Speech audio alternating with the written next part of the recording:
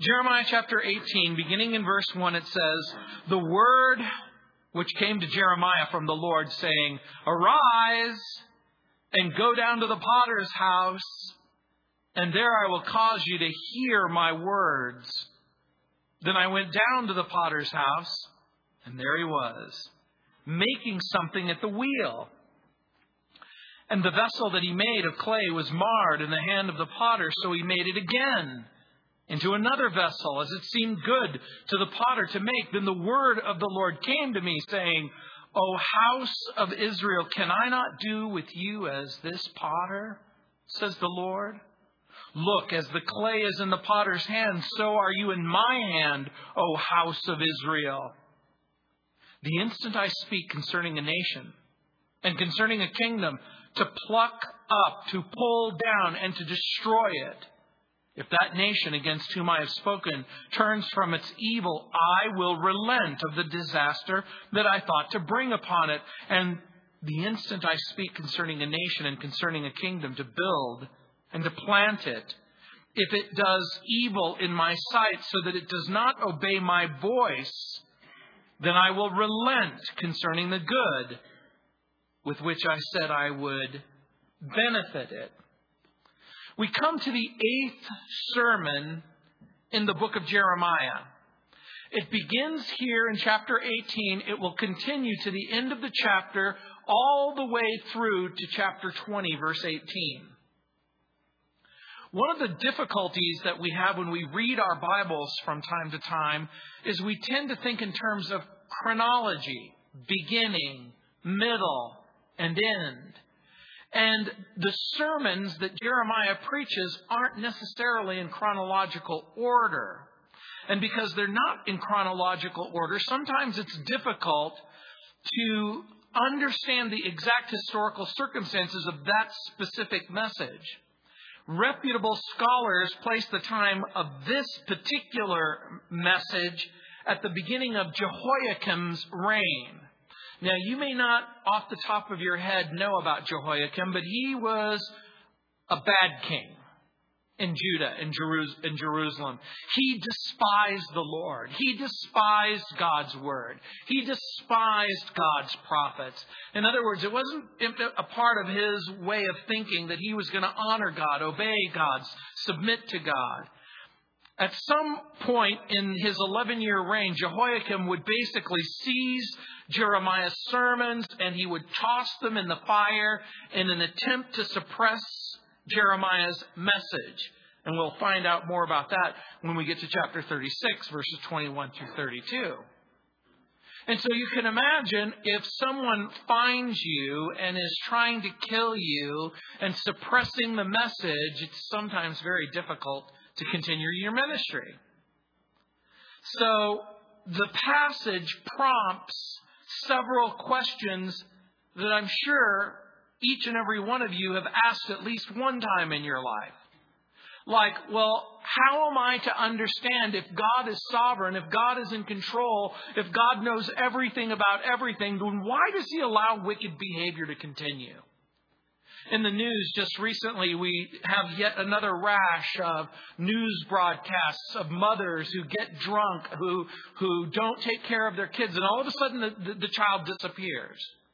And I understand why the news broadcasts this, because every person with any sense of decency understands at the most fundamental level that there's something wrong about abandoning children or hurting children or somehow abusing children.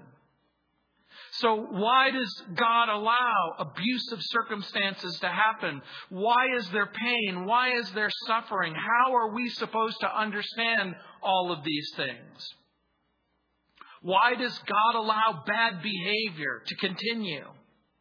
And so at the beginning of this passage, Jeremiah is invited to go to the potter's house. And he is going to witness a live parable. As a matter of fact, in verses 1 through 17, Jeremiah, what he sees is described in verses 1 through 4. And then what he hears continues in verses 5 through 10. The Lord informs Jeremiah that He's the divine potter and that He's going to soon remold the sinfully marred vessel called Israel. The Lord tells Jeremiah, I need you to warn the people that I'm going to destroy them, that I'm going to take them captive. I'm going to replace them in their land. The city's going to be destroyed. The temple's going to be destroyed. And so the chapter begins with a parable and then continues with a plot in verse 18. The leaders will decide to attack Jeremiah for his fearless preaching. And in the end of the chapter, it will end with prayers from Jeremiah as the prophet cries out to God and he says, look, I need you to deliver me from my enemies, and then I need you to execute them. So it begins in verse 1. The word which came to Jeremiah from the Lord. And remember that expression, the word. It's the express communication of God. It's what God says. Arise and go down to the potter's house, and there I will cause you to hear my words. In chapter 18, God explains to Jeremiah that sovereign grace is able to take the marred pot Israel and then make it into a useful vessel in verse 4.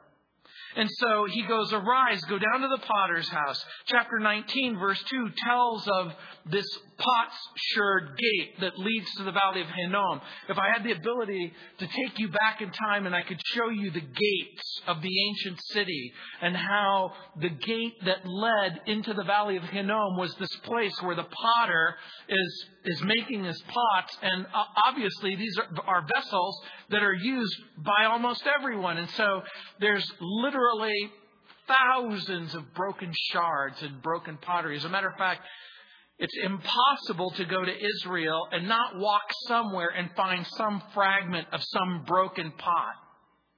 When a place has been occupied for 6,000 years, hey, it's easy to find broken pots.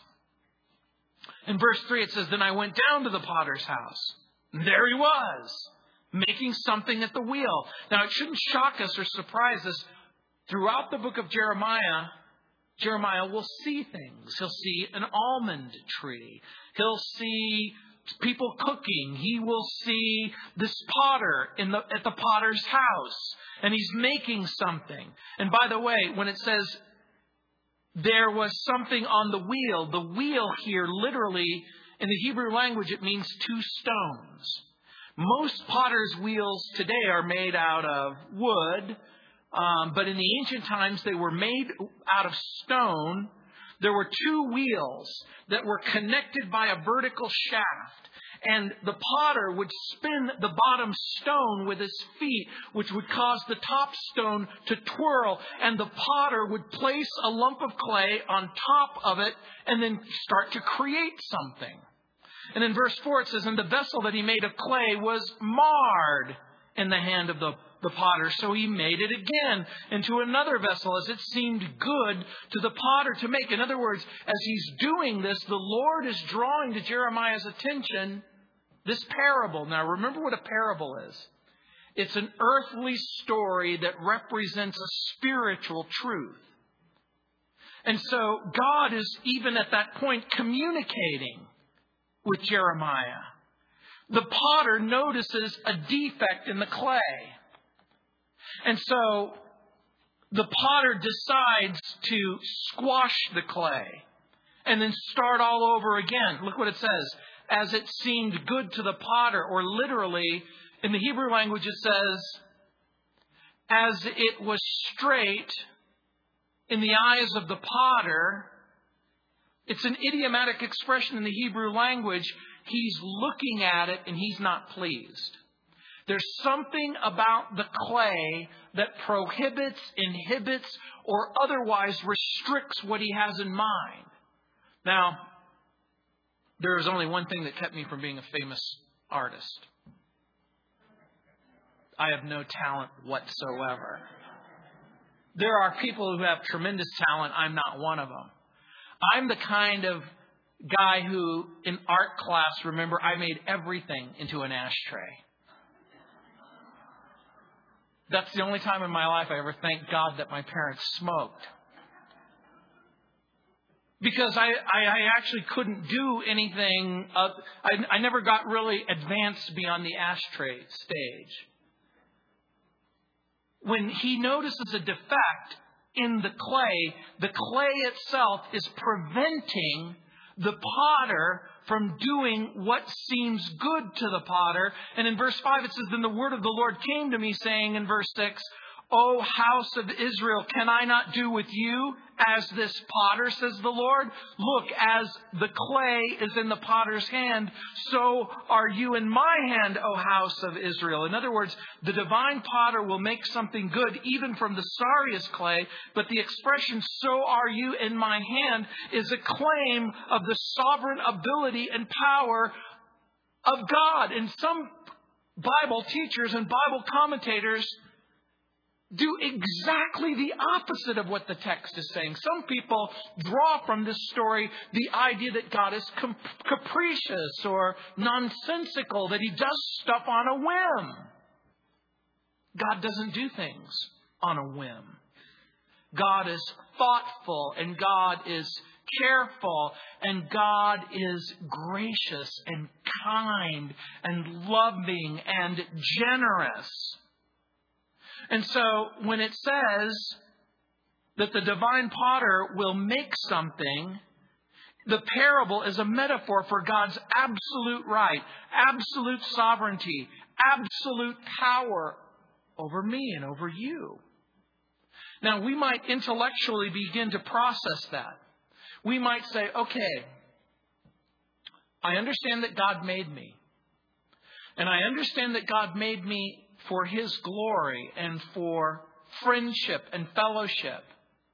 As you begin to process and you go, okay, the Creator God who created everything, who created the planet, who created the dirt, which provided the mechanism for you to exist, that everything about you, the place where you were born and the circumstances that you were born, the brain that you're born with, everything about you has been ordered and orchestrated by God. And for many of you, that's where your problem with God begins. Yeah, that's my problem with God. What was God thinking? What was he thinking when he placed me in the family that he placed me in? What was he thinking by giving me that mom and giving me that dad? What was God thinking when he placed me in the circumstances that he placed me in? What was God thinking when he gave me my unique genetic signature? Why did God give me green eyes instead of brown eyes? Why didn't God give me the stature of a quarterback? Why didn't God give me this? Why didn't God give me that? Why didn't God do this? Why didn't God do that? And so they begin to complain. And they begin to get upset. We understand, at least some of us understand, that God has the right to do exactly what God desires to do. Some of us do not understand that this is not mindless, capricious, or whimsical. Does God have the right to do exactly what God wants to do at any given moment, and for reasons that he doesn't feel the necessity to explain to me and you? By the way, did God check in with you when he created the heavens and the earth?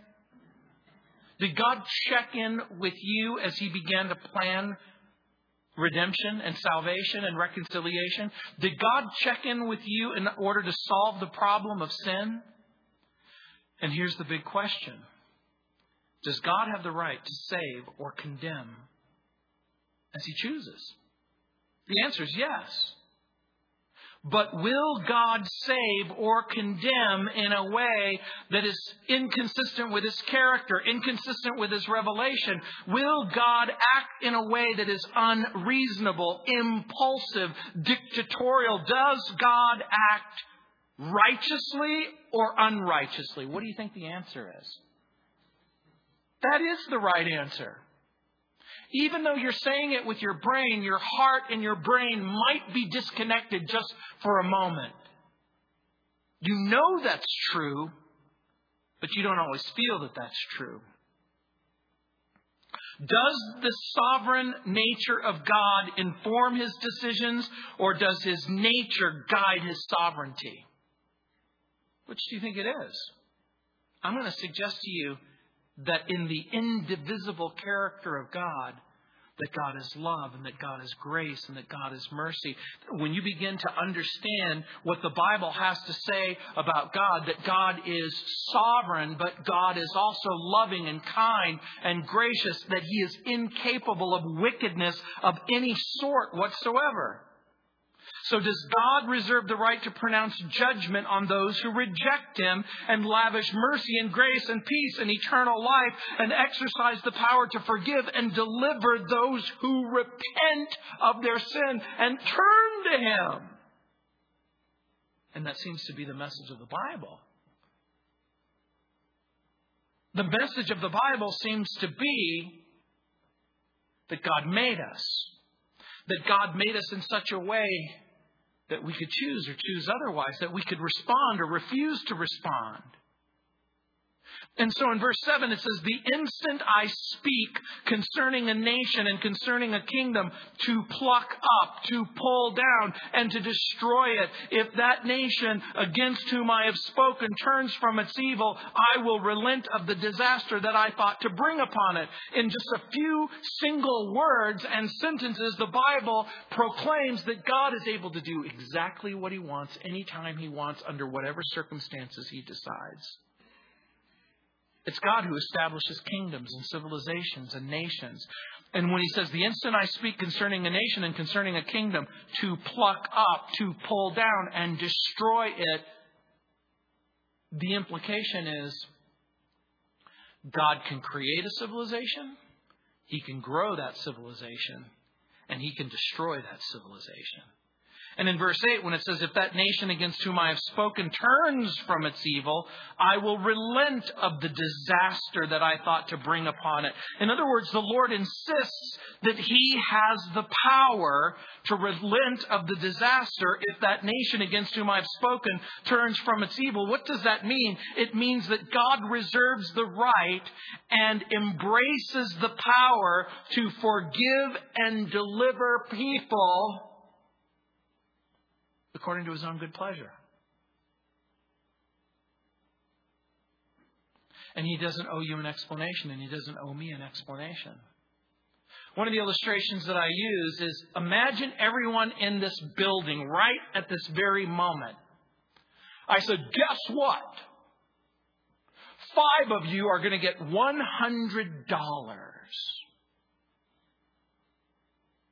And then all of a sudden you thought, I wonder if it's me. I wonder if I'm one of the 5 people who's going to receive a $100 bill.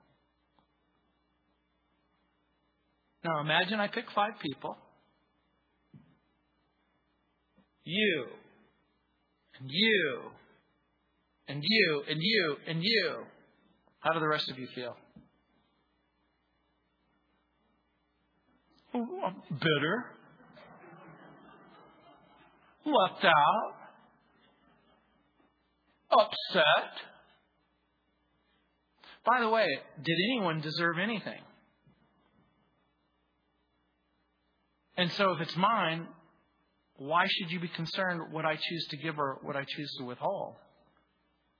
By the way, do you deserve anything from God? The right answer is you don't. The right answer is judgment. If you are deserving of anything, it's judgment. But instead of judgment, He goes, no, I'm not going to give you judgment. I'm going to give you grace, and I'm going to give you mercy, and I'm going to give you love, and I'm going to give you forgiveness, and I'm going to give you redemption, and I'm going to give you hope. God reserves the right and the power to forgive and deliver if people respond. God will deal with us favorably as our moral condition permits. And guess what? God has spoken to many of you on many occasions and said, okay, I'm giving you another chance. And then the devil whispers in your ear, you dirty, rotten sinner, you don't deserve another chance. How many more chances is God going to give you? And you say, I don't know, but I'm grateful for this chance. In verse 9 it says, and the instant I speak concerning a nation and concerning a kingdom, to build it and plant it, In verse 10 it says, if it does evil in my sight so that it does not obey my voice, then I will relent concerning the good with which I said I would benefit it. It works both ways. So here God associates evil in his sight. And look what it says in verse 10.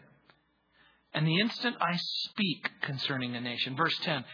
If it does evil in my sight so that it does not, listen carefully, obey my voice. Here, God associates evil in his sight with a failure to hear what he has to say. And we've already talked about that, remember? Every observant Jew would hear, they would start the day with Shema Yisrael. Hear, O Israel, the Lord our God, the Lord is one. So he associates evil in his sight with not listening, with not hearing. By the way, what's the most frequently repeated charge given in the New Testament by Jesus? If you were to sum up the most spoken thing that Jesus says throughout the New Testament in a single word, what do you suppose that single word would be? I'm going to tell you. It's listen. It's listen. By the way, the word listen or hear in the New Testament occurs 135 times in the Greek New Testament. Listen. Listen. Jesus, by the way, when Jesus says, he who has an ear to hear, let him hear. What do you suppose he's saying? You think he's mocking deaf people? No, he's not mocking deaf people. When he says, he who has an ear to hear, what he's basically saying is, listen to the word of God. Listen to the message of God. Now, this becomes an important point for each and every one of you. And I'm not going to ask for a show of hands, but I am going to ask you to search your heart right at this very moment. I'm going to ask you to search your heart and say, what would I rather hear? Would I rather hear the TV? Would I rather hear the radio? Would I rather hear a book? Would I rather hear a movie, entertainment, whatever? What is it about us that is reluctant to hear the Word of God? Now, you're not in trouble, by the way. You're here. That, to me, means that it's your desire. You could be at home watching TV. You could be at home doing this. You could be doing that. But you come and you say, I want to hear the Word of God. Guess what? That's a great sign. And that's a wonderful thing. As a matter of fact, in the book of Revelation in chapters 2 and 3, we hear, listen to what the Spirit is saying to the churches. And so in your heart, when you say, no, I really do want to hear the Word of God. I want to hear the principles of God. I want to hear the promises of God. I want to understand how I can know Him and love Him and serve Him. But one of the passage's points that we're going to begin to explore is a different question. Why didn't the people listen? Even in the New Testament, when Jesus, when it says over and over again, 135 times, listen, listen, listen, then why don't people listen? In one sense, they didn't believe the prophet. If I could again take you back in time and space and transport you to Jerusalem, and there's Jeremiah, and Jeremiah is preaching, and the people are talking, and I say, hi, Mr. Person, let me ask you a question. Do you believe in the Bible? What do you suppose an observant Jew would say? Yes. Tell me what you think about Genesis, Exodus, Leviticus, Numbers, and Deuteronomy. Yeah, these are words from God, given by God to Moses. They would have said, look, we believe in God. We're Jews. We go to the temple. We do Jewish things. We embrace Jewish rituals. The Jews heard Jeremiah's voice, but they didn't heed his warning. Why? How could they hear the message, but they couldn't respond to the message? What was it about the message that they weren't motivated to respond? And it's okay for you to ask yourself that question. How is it that I can come to church week after week and month after month and year after year? How is it that I can open my Bible? How is it that I can hear message after message after message? But for whatever reason, it's not sinking in. It's not catching hold. It's not transforming my life. It's not only informing my thinking and my speaking and my living. How am I to explain that it's not motivating me to turn from my sin and to respond to God? If you ask them if they believed in God, they would say yes. But if you ask them, do you have a living faith?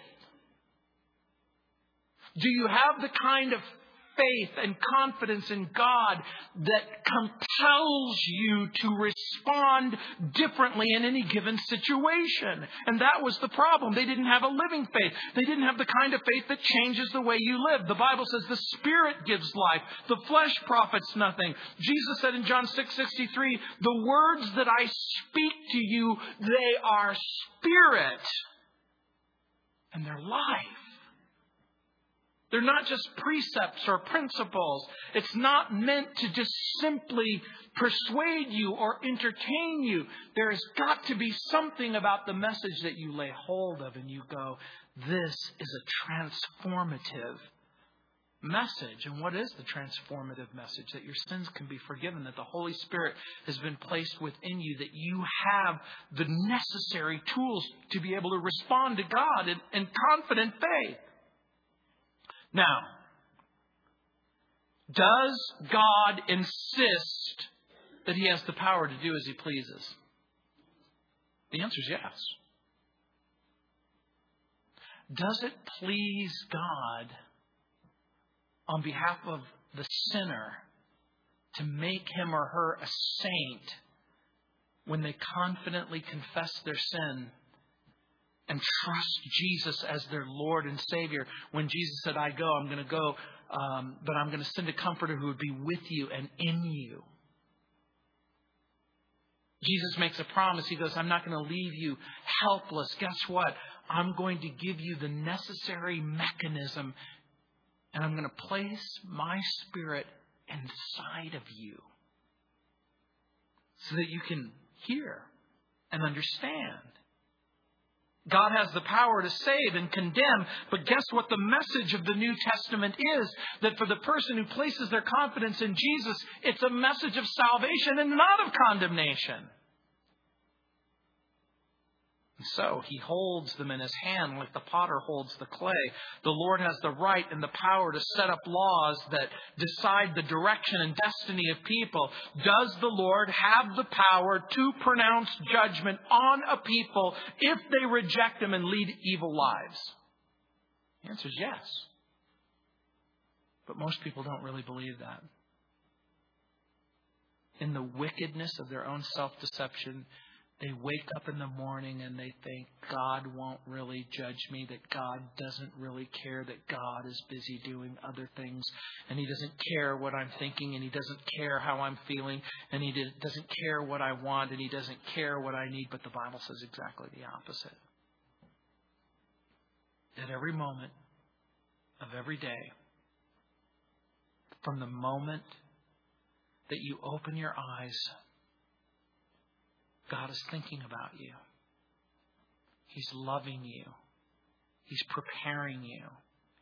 He's trying to compel you to find out His will, what He's thinking and what He desires for you. Some people don't believe God would do such a thing. They don't believe that God would really judge them for their sin. And Jeremiah says to the people of Judah and Jerusalem, He will. He really will. And so in verse 11 it says, now therefore speak to the men of Judah and to the inhabitants of Jerusalem, saying, thus says the Lord, behold, I'm fashioning a disaster, and I'm devising a plan against you. Return now, every one, from his evil way, and make your ways and your doings good. Jeremiah is instructed to speak to the people, to the inhabitants of the land and Jerusalem. And once again the Lord says, look, time is running out. I need you to turn from your sin, and I need you to embrace the God of Abraham, Isaac, Jacob. I need you to embrace all that God has said in the commandments. And then the Lord reveals the awful judgment. By the way, the word fashioning is a play on words. It really can't be translated. The word shaping or fashioning is yotzer. The verb is identical with the noun. Do you know what the noun is? Potter. We say the person who makes the delivery is the deliverer. Here, the person shaping or fashioning, the literal word in the Hebrew language is potting. Potting. The idea is forming, shaping, changing, molding. But once again, God in His sovereignty issues an opportunity and an invitation. He says, return now. By the way, do you read that return later? If you're wondering what the word now is in the original language, it's now. I know you don't have to be a theologian to figure this one out. Return now, everyone, from his evil way, and make your ways and your doings good. The simple message, repent or face judgment. Okay, so what is God's plan? It's to judge the people because of their wicked ways. What's the appeal of God? I don't want that to happen. It doesn't have to happen that way. You can turn from your evil. You can make your ways and your doings good. Turn from evil. Turn to the Lord. Live a life that reflects the moral commands of God. Live your life. Make a radical decision that something fundamentally, dramatically is going to change. Here's the problem. Can you imagine saying to a blind person, see? I need you to see. Or to a deaf person, I need you to hear. Or to an evil person. Now remember, again, in the text, what evil is. Evil doesn't mean you're a serial killer. It doesn't mean that you burn children in the middle of the night. Evil is an unwillingness to obey what God says. It really is that simple. In order for you to come to grips with the meaning of that word, then the fundamental meaning is whenever you hear what God has to say and then you refuse to do what God says, you are acting in an evil fashion. That's what that means. So what's God's plan? In order to turn from evil, in order to turn to the Lord, in order to live a good way that reflects the moral commands of God, what's going to be necessary? You're going to need a new heart, won't you? You'll need a new way of thinking, and you'll need a new way of feeling, and you'll need to wake up and be a different person. You see, that's the beauty of the gospel. The beauty of the gospel is that's exactly what God wants to provide for you. A new heart, new affections, new power. And so, in verse 12, look what it says. And they said, well, this is hopeless. So we will walk according to our own plans. And we will, everyone, obey the dictates of his own evil heart. Do you understand what's happening in verse 12? The people are scoffing. And by the way, the word scoff means we don't believe the message. They refuse to repent. They insist on going forward with their own plans. Here is the idea in a nutshell. This is my plan, God says. And they say, we have a different plan. And here's the different plan. We're going to ignore your plan and we're going to embrace our plan. What is ignoring God's plan? To turn from their evil and to do what's good. That's God's plan. Their plan, we're going to continue to do what we're doing. the people reject God's appeal. And here's the reason that they give. We're hopeless. We're beyond redemption. We will continue to stubbornly obey our wicked instincts and our selfish desires. Does that sound familiar to any one of you? Have you ever woken up one day and, oh, God, it's hopeless. I can't do what you want me to do. I can't be what you want me to be. Did it ever occur to you that what God wants you to do and what God wants you to be is exactly what we sung earlier? I want to be like Jesus. I want to be your servant. You sang it over and over again, and for some of you it was annoying. How many times are we going to say I want to be like Jesus? How many times, if I repeat it over and over again, is that what's going to make it happen? And the reality is, just simply saying it over and over is not going to make it happen. Because simple desire can't make you like Jesus. You need supernatural intervention. You need help from God. You need a miracle. And that's what salvation is. It's a miracle of redemption. It's a miracle of birth. You literally do become a new person in Christ. That's what the Bible says. If any person is in Christ, they're a new creation. Behold, the old things have passed away and everything has become new. The people of Judah and Jerusalem saying, we're hopeless, we're beyond redemption, we're going to continually to obey our wicked instincts and our selfish desires. And in verse 13, therefore thus says the Lord, ask now among the Gentiles who has heard such things. The Virgin of Israel has done a very horrible thing. Do you understand what the Lord is saying? The Lord is basically saying, even pagans don't act in such an irrational way. The people of Israel have done what the Goim, that's the Gentiles, would never do. Even Gentiles don't turn from their own gods. Here's the irony. The God of Israel is the true God. The God of Israel is the living God, the self-existent God, the sovereign God, the loving God, the gracious God, the kind God. Note that the Lord calls Israel the Virgin of Israel. Do you have any idea what that means? I'm going to help you. It means when I found you and I loved you and I redeemed you, here's what I had in mind. Purity and faithfulness. That's what that means.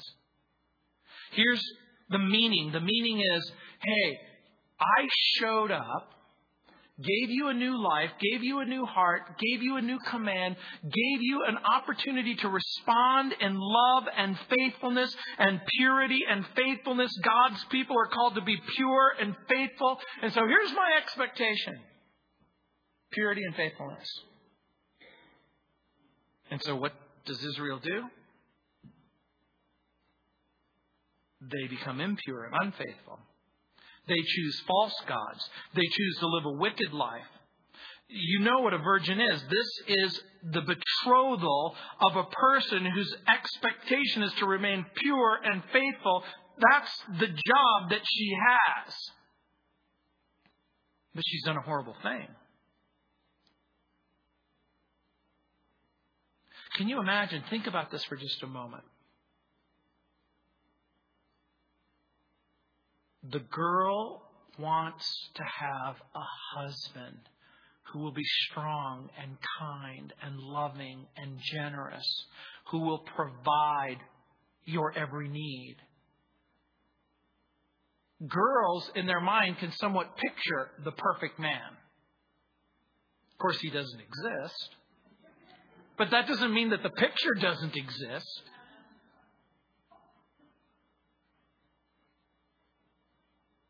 And so the response is unreasonable. Maybe you've known someone. They're in this relationship. And they sabotage the relationship. They sabotage the relationship by engaging in some sort of wicked behavior. the people's response. Here's what the Lord is saying. This is unreasonable. This is irrational. Here the implication, Judah and Jerusalem are more wicked than the most wicked Gentile country. What do you mean? More wicked than the Mayans who march people up a stone temple and plunge an obsidian knife into their heart and then take the beating heart and offer it to the sun god? Yeah. These people are in darkness and they're blinded. The children of Israel have a revelation from God. They have a word from the true and the living God.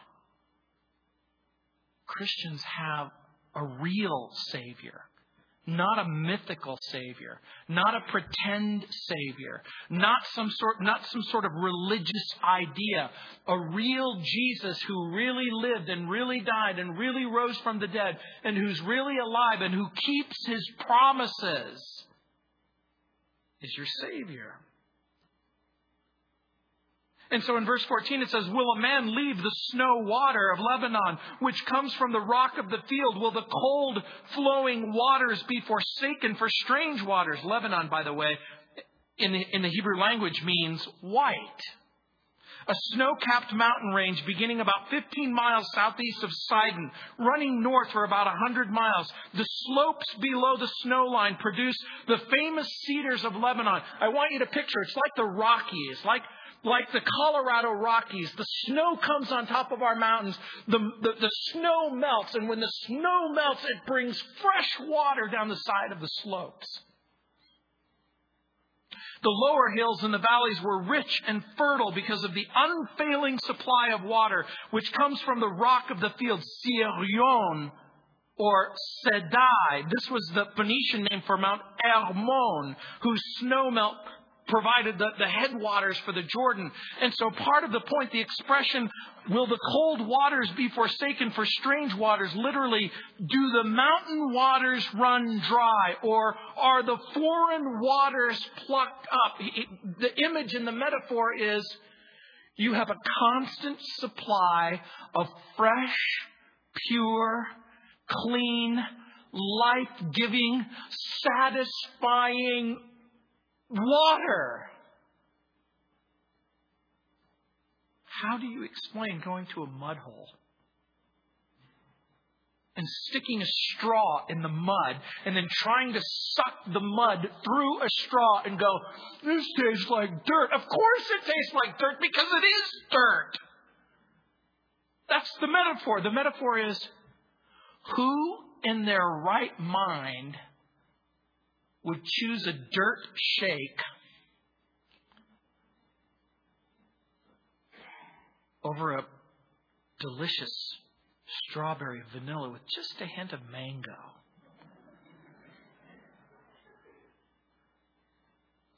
Do you understand what the Lord is doing? He's saying, come, let us reason together. How smart is it for a dying man of thirst to reject pure, cool snow melt from the top of the mountain? Why would a person dying of thirst reject pure, clean water? It doesn't make sense. It doesn't make sense. This is not sensible. Who in their right mind would pick guilt over forgiveness? Who in their right mind will pick hell over heaven? Who in their right mind will say, I want emptiness, I want darkness, I want guilt, I want fear? And look what it says in verse 15, because my people have forgotten me. They have burned incense to worthless idols, and they have caused themselves to stumble in their ways from the ancient paths, to walk in pathways and not on a highway. When it says, because my people, remember, He still continues to identify with them. These aren't strangers. This isn't someone who you pick up off the side of the road. They have forgotten me. They have burned incense to worthless idols. Literally, in the Hebrew language, the word worthless idols is an idiomatic expression. It means the empty, vanity, the nothing, in vain. Elsewhere in the Bible, it's translated a fraud, a nothing, a non-entity. This is the Lord's way of saying, they're not real. They don't even exist. It's not real. It doesn't really exist.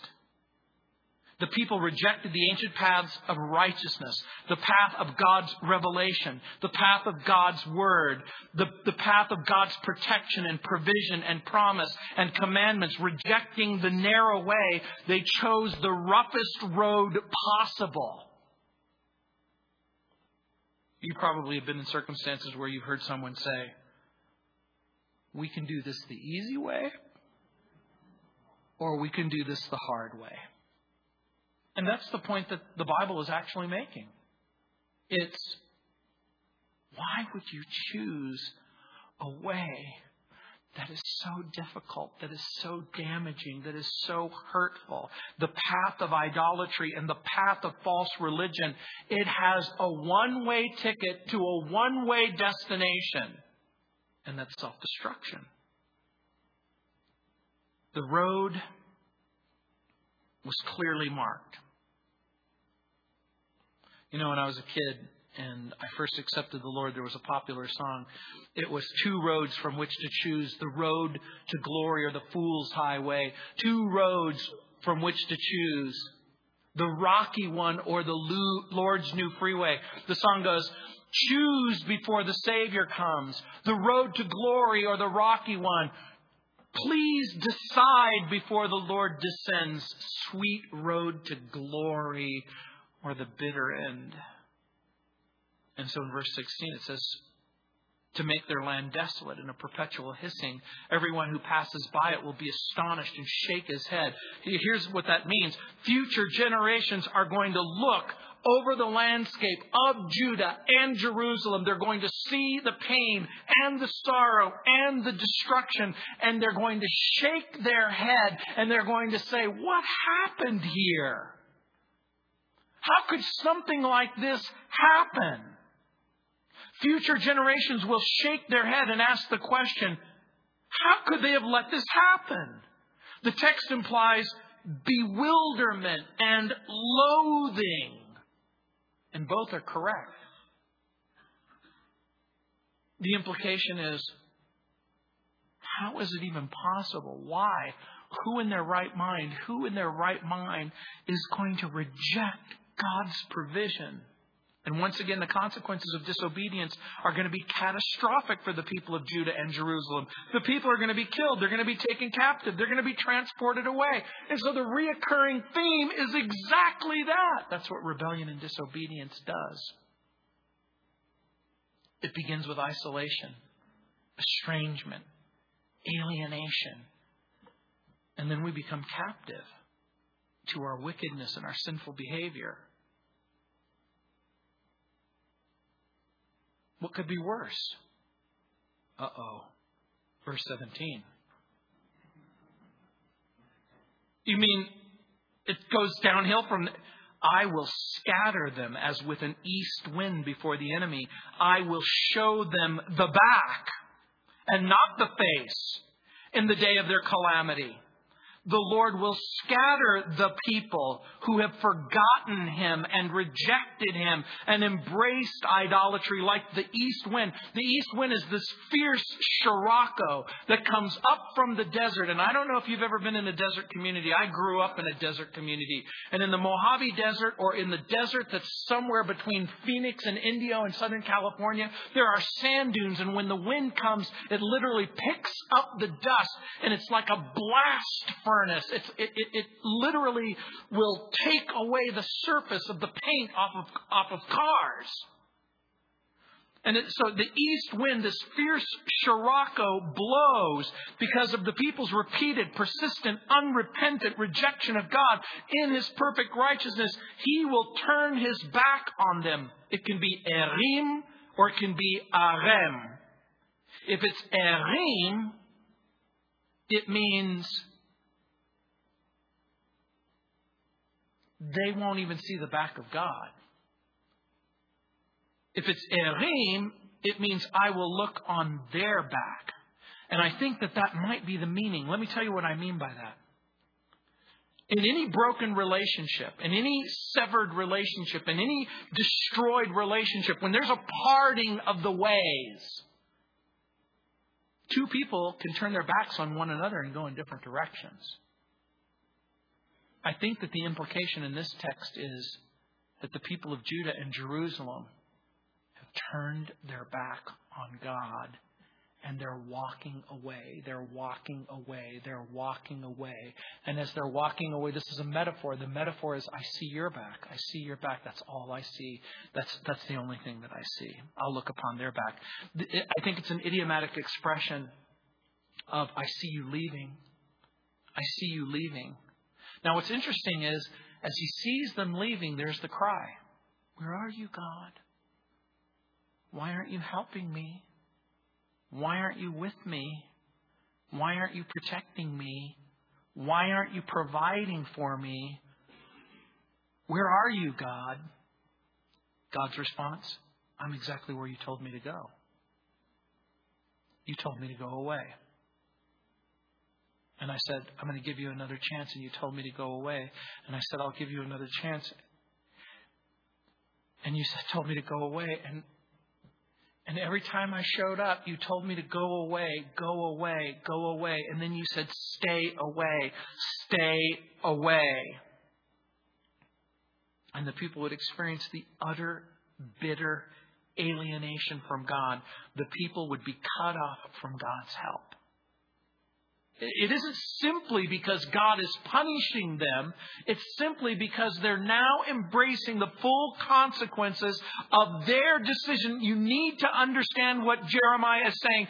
God has pleaded with Judah. He pleads with the wicked humanity. No one has pleaded more than God has with Judah and Jerusalem.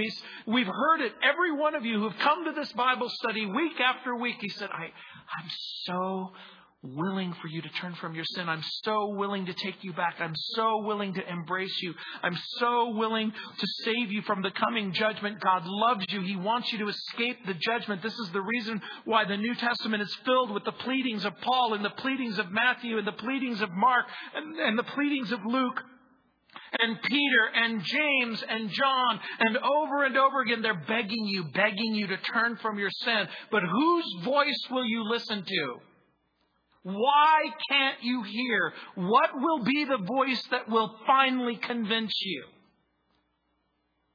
Is it Jesus? Is it the voice of Jesus crying, Jerusalem, Jerusalem, you who kill the prophet and stone them which are sent to you? How often I would have gathered you like a mother hen gathers her chicks under her wings. You wouldn't let me. I wanted to protect you. I wanted to provide for you. I wanted to make a provision for you. You know, for the person who stupidly, wickedly, falsely says, well, I didn't have a choice in the matter. Is that what the Bible really teaches? Does the Bible somehow say, exonerate you from the wickedness and the evil behavior? How do you explain Paul pleading in the book of Romans, but to Israel he says, all day long I've stretched forth my hands to a disobedient and gainsaying people. And in 2 Corinthians 5:20, now we then are ambassadors for Christ, as though God did beseech you by us. We pray you in Christ's stead, be reconciled to God. It's Paul's way of saying, you may not see Jesus and you may not hear his voice, but I want you to listen carefully. I want you to hear his voice and my voice. Be reconciled to God. That's what he's saying. He's saying, I want you to listen to me as if you were listening to Jesus himself. Be reconciled to God. And so in 18, the people's reaction. Then they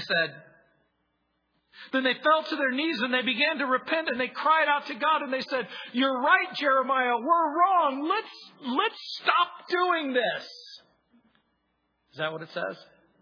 Oh no, it doesn't say that. I'm always hoping that at this point in the passage it says, "And revival broke out. And people wept.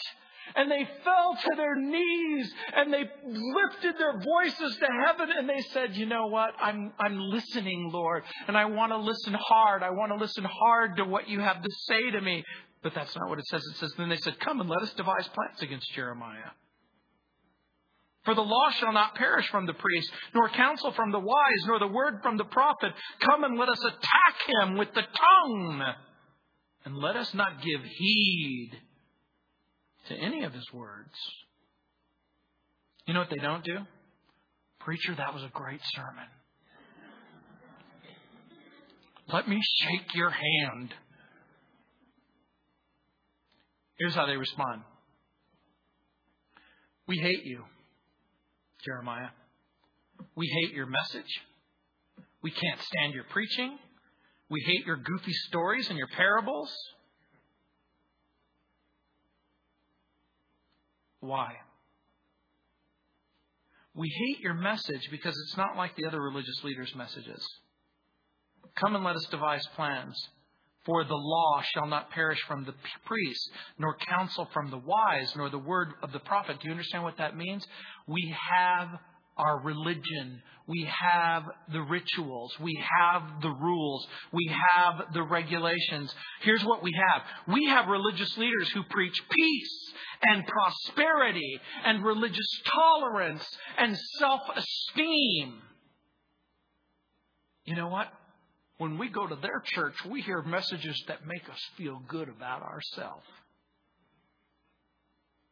The other priests and prophets, they preach messages that stress God's provision and God's protection and God's promise and God's safety and God's security. The preaching of the religious leaders stressed self-esteem, self-image. It made them confident that God really wasn't going to judge them. And after all, God gave the Jews the law and the temple and the promise of the Messiah. Think of all the blood. Think of all the sweat. Think of all of the tears. Think of all that you've read in the Bible as God releases them out of Egypt and parts the Red Sea and brings them through the wilderness for 40 years. And then Joshua occupies the land and they have to kick out the residents. And then the time of the judges all the way through to the time of Saul and David and Solomon and the division of the kingdom and the establishing of the temple. Are you going to tell me that God's just going to flush all that down the toilet? The prophets and the priests say, we're good.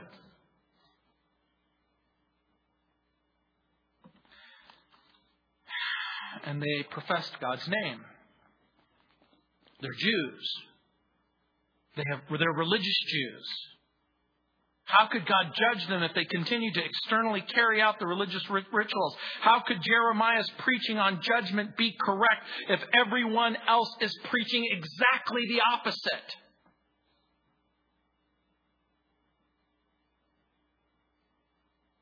And how can I be in trouble if I'm going to church and I'm reading my Bible and I'm trying to avoid stupid things and wicked things, but yet over and over and over and over again you live a life that is powerless and detached from true biblical Christianity? My only explanation is you either have a real faith or an unreal faith. You have a said faith or a dead faith. But in order to have a living faith, you have to have a living Savior. And the living Savior has to be inside of you. And rage began to swell up in their hearts, and the people plotted to stop Jeremiah. In their minds, they're thinking, we've got to make him shut up. We've got to make him shut up. The scheme included verbal attacks, slander him, discredit his message. Somehow, some way, we've got to make him go away. And in verse 19, it says, "Give heed to me, O Lord, and listen to the voice of those who contend with me." Jeremiah says he's praying. We've gone from the plot now to the prayer. Jeremiah prays, shall evil be repaid for good? For they have dug a pit for my life. Remember that I stood before you to speak good for them, to turn away your wrath from them. Did the people dig a literal pit for Jeremiah? I'm going to suggest to you, yes. It's not just a metaphorical pit. I'm going to suggest to you that they literally began to dig a hole. And they said, you know what? We're digging a hole and we're going to put Jeremiah in that hole. We're going to put him in a place where no one has to listen to him and no one has to deal with him. In verse 21, it says, therefore, deliver up their children to the famine and pour out their blood by the force of the sword. Let their wives become widows and bereaved of their children. Let their men be put to death, their young men be slain by the sword in battle. Let a cry be heard from their houses when you bring a troop suddenly upon them, for they have dug a pit to take me and hidden snares for my feet. Verse 23, yet, Lord, you know all their counsel which is against me to slay me. Provide no atonement for their iniquity, nor blot out their sin from your sight, but let them be overthrown before you. Deal thus with them in the time of your anger. Some commentators are saying, wow, kind of harsh, kind of bitter. Jeremiah, what are you thinking? What kind of a Christian are you, Jeremiah? Where's the other cheek, Jeremiah? Some people suggest that he's gripped by anger or gripped by fear. What if I told you that over and over again, Jeremiah has demonstrated that he knows the Lord and he loves the Lord. And it's way more likely that under the crushing pressure of persecution, Jeremiah is simply fleeing to the only place that he has, the Lord. They're trying to kill him, and here's what Jeremiah is saying. You deal with them, Lord. And by the way, there's few things in the Middle East that are more reprehensible. You know what brings almost immediate judgment and a curse? If you do something kind for someone and they do something evil. Let me use an illustration. Imagine you invite someone into your home and you feed them food and you give them water and shelter and you provide for them. You give them a place to stay and food to eat and you provide for them, and then they go into your room and they steal all of your jewelry and then they walk out the door. How do you feel right now? Betrayed? That you do something so kind and they do something so evil. I'm going to suggest to you that Jeremiah's motive isn't personal vindication, but rather the vindication of God's name. And where Jeremiah, look carefully, he's making three requests. Number one, Jeremiah asked God to listen to the hostile threats of the accusers in verses 19-20. He's saying, Lord, you listen to what they're saying. And by the way, that's always good advice for you and me. When we pray, we get on our knees and we say, Lord, you listen to what they're saying. They were repaying good with evil. Jeremiah loved the people. Jeremiah preached God's word to the people. Jeremiah, in obedience, was delivering a message, if heeded and obeyed, would result in redemption and reconciliation and salvation. In other words, the moment that they said, we're hearing what you're saying and we believe what you're saying, their lives could be radically, fundamentally changed. The teaching and preaching of God's word was for their benefit. And by the way, that's the way it should always be. We preach Christ, Paul wrote, and Him crucified. The teaching and preaching of God's word was for their benefit. And by the way, the preaching and teaching of God's word here is for your benefit. It's for your edification. It's for your growth. But they were repaying good with evil. In fact, they dug a pit. They tried to ensnare Jeremiah in the hopes of killing him. And we're going to see more about that. And number two, Jeremiah asked God to remember His faithfulness down through the years in preaching the truth. Jeremiah had preached the truth. He says, okay, I'm going to preach the truth about sin. I'm going to preach the truth about righteousness. I'm going to preach the truth about the coming judgment. Maybe that'll stir the people. Maybe that will motivate them. Maybe they'll repent. No. Jeremiah then asked God to vindicate himself by fulfilling his word and executing judgment that he pronounced. Keep in mind that the people were soaked in sin and steeped in wickedness, saturated in satanic rebellion. They would never repent. I know what you're thinking, because I was thinking the exact same thing. Well, then why waste the prophet's time? Why waste God's time? Have you ever said, God, what in the world do you have me speaking to that person? That person's never going to be saved. They're never going to hear. They're never going to respond to the gospel. It's never going to happen. Jesus, Jesus, leave me alone, leave me alone. Jesus, leave me alone. Jesus, leave me alone. Jesus, leave me alone. Why even have this conversation? Because no one on the day of judgment could point to either Jeremiah or God and say, why didn't you warn us?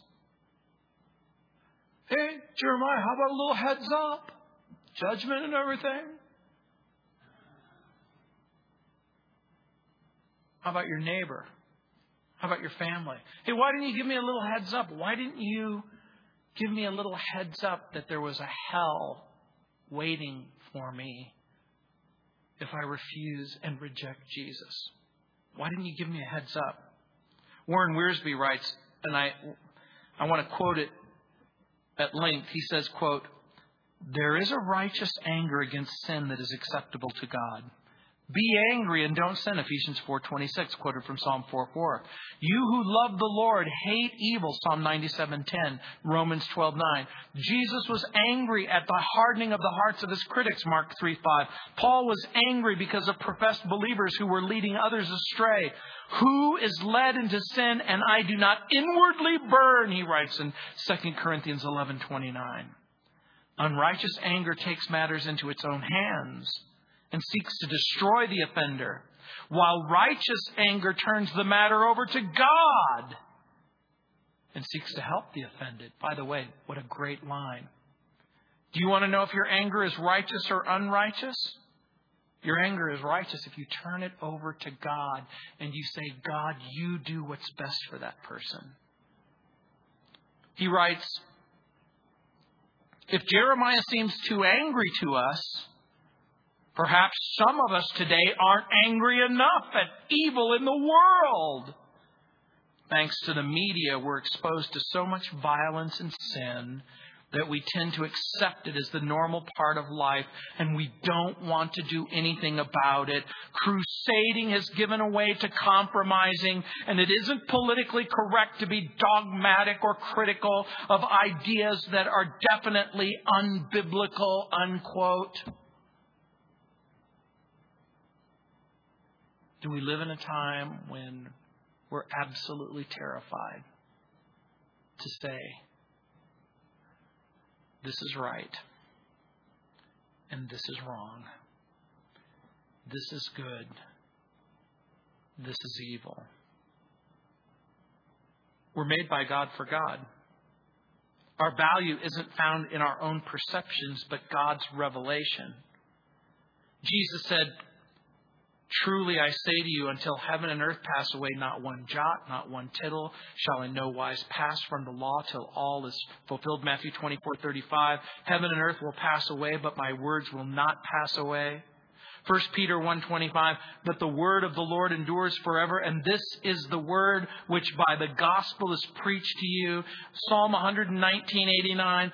Forever, O Lord, your word is settled in heaven. What does the Bible say? God's word will come true. God's promises will come true. God's judgment will come true. And there's the rub. For the person who convinces himself or herself that the word is not settled, that the Bible is not true, that the Bible is confused and contradictory, maybe even false. Do you know why so many people are willing to abandon the Bible? Because if the promises aren't true, then neither is the judgment. And they will tell themselves the biggest lie that has ever been spoken. God doesn't care. God won't judge you. It doesn't matter what you do. Is that what the Bible says? Heavenly Father, we know that the Bible doesn't say that. Lord, we know that the Bible says that our lives matter, our love matters, our friendships and fellowship matter, our marriages matter, our families matter, the Word of God matters, the promises of God matter. And so, Heavenly Father, we pray. And we thank you, Lord, that there is hope for us, there's redemption for us, there's reconciliation for us. Lord, we know the Bible is true and the Word of God will be vindicated, and what God says will happen, and God's hand of judgment will fall, and every human being will stand before the judgment seat of God, and for the believer, they'll stand before the bema seat of Jesus, and God will fulfill His Word. Lord, you will do exactly what you've promised to do. You'll reward good and you'll punish evil. And so, Lord, we pray that we would find ourselves in the only safe place possible, right in the middle of the cross, where Jesus is and was and wrote, and that dying on that cross and rising from the dead and living forever, that He took the punishment upon Himself so that we would not have to be punished. And so, Lord, we thank you for the love of Jesus and the redemption that we have in Jesus and the forgiveness that we have in Jesus. Lord, when everyone else will abandon it, Lord, we'll embrace it because it's the place of safety and hope and forgiveness and love. In Jesus' name, amen.